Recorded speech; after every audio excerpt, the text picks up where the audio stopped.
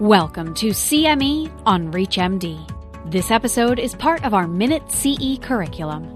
Prior to beginning the activity, please be sure to review the faculty and commercial support disclosure statements, as well as the learning objectives. This is CME on ReachMD, and I'm Dr. Maria Fleseriu. Here with me today is Dr. Richard Auchus. When selecting therapy, it's important to engage patients in discussions about the benefits as well as potential risks and how to prevent them.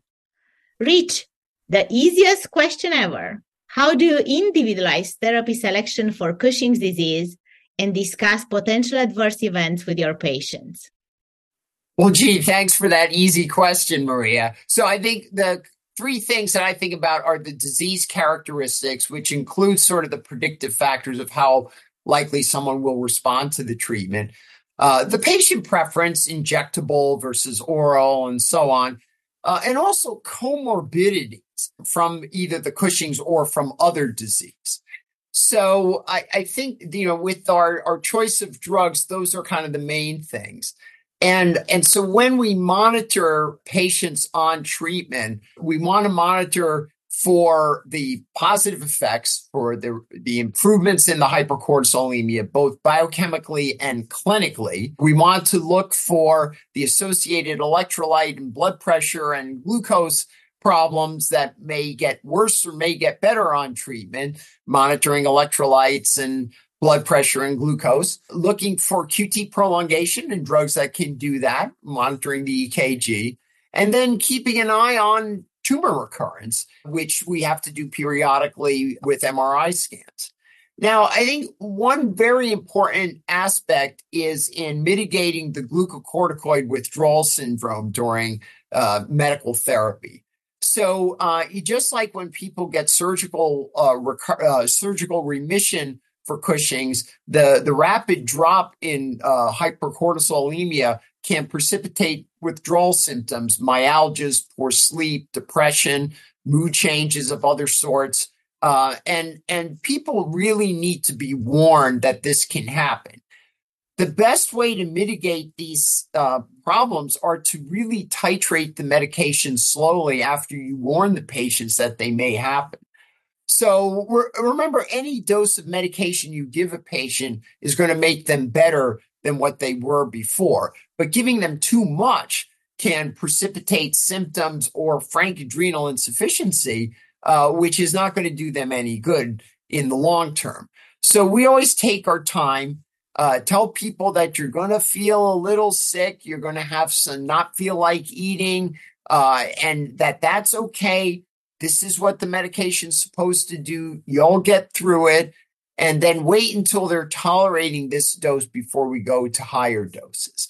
I think those are the main points that I consider in deciding what to give people, how to monitor them, and how to prepare them for what's coming.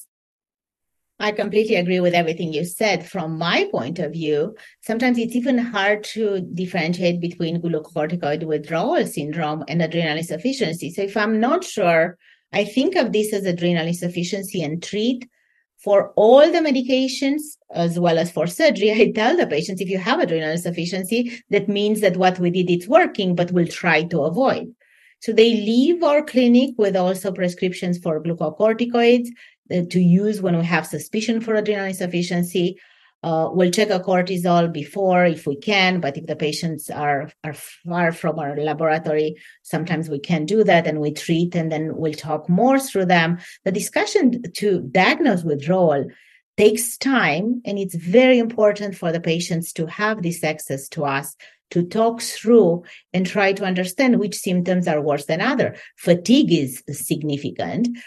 Sometimes the myopathy gets worse, and then we just have to dial down on the doses. And the long-term studies that we did for adrenal steroidogenesis inhibitors, we showed, for example, that we had to decrease the dose for some of the drugs over time. So even if the patients are doing well at the beginning, they still might have events later on. So I think this is very important that somebody that had Cushing's, they have to be followed for long-term, lifetime. Immediately after surgery, also for recurrence, even if the patients are on medications, we need to monitor for efficacy, but also for adverse events sometimes even with MRIs later on, if we see any tumor growth, or QT AKG for QT prolongation. But I wanted to emphasize that the large majority of adverse events in the prospective clinical trials happened relatively at the beginning. And I think some of them were due to us, especially the hypocortisolism-related events, because we increased the dose too fast. So patience is also key. This had been a brief but great discussion. Thank you so much, Rich. Our time is up. And thanks everybody for tuning in. You've been listening to CME on ReachMD. This activity is provided by Prova Education and is part of our Minute CE curriculum. To receive your free CME credit or to download this activity, go to reachmd.com/Prova. Thank you for listening.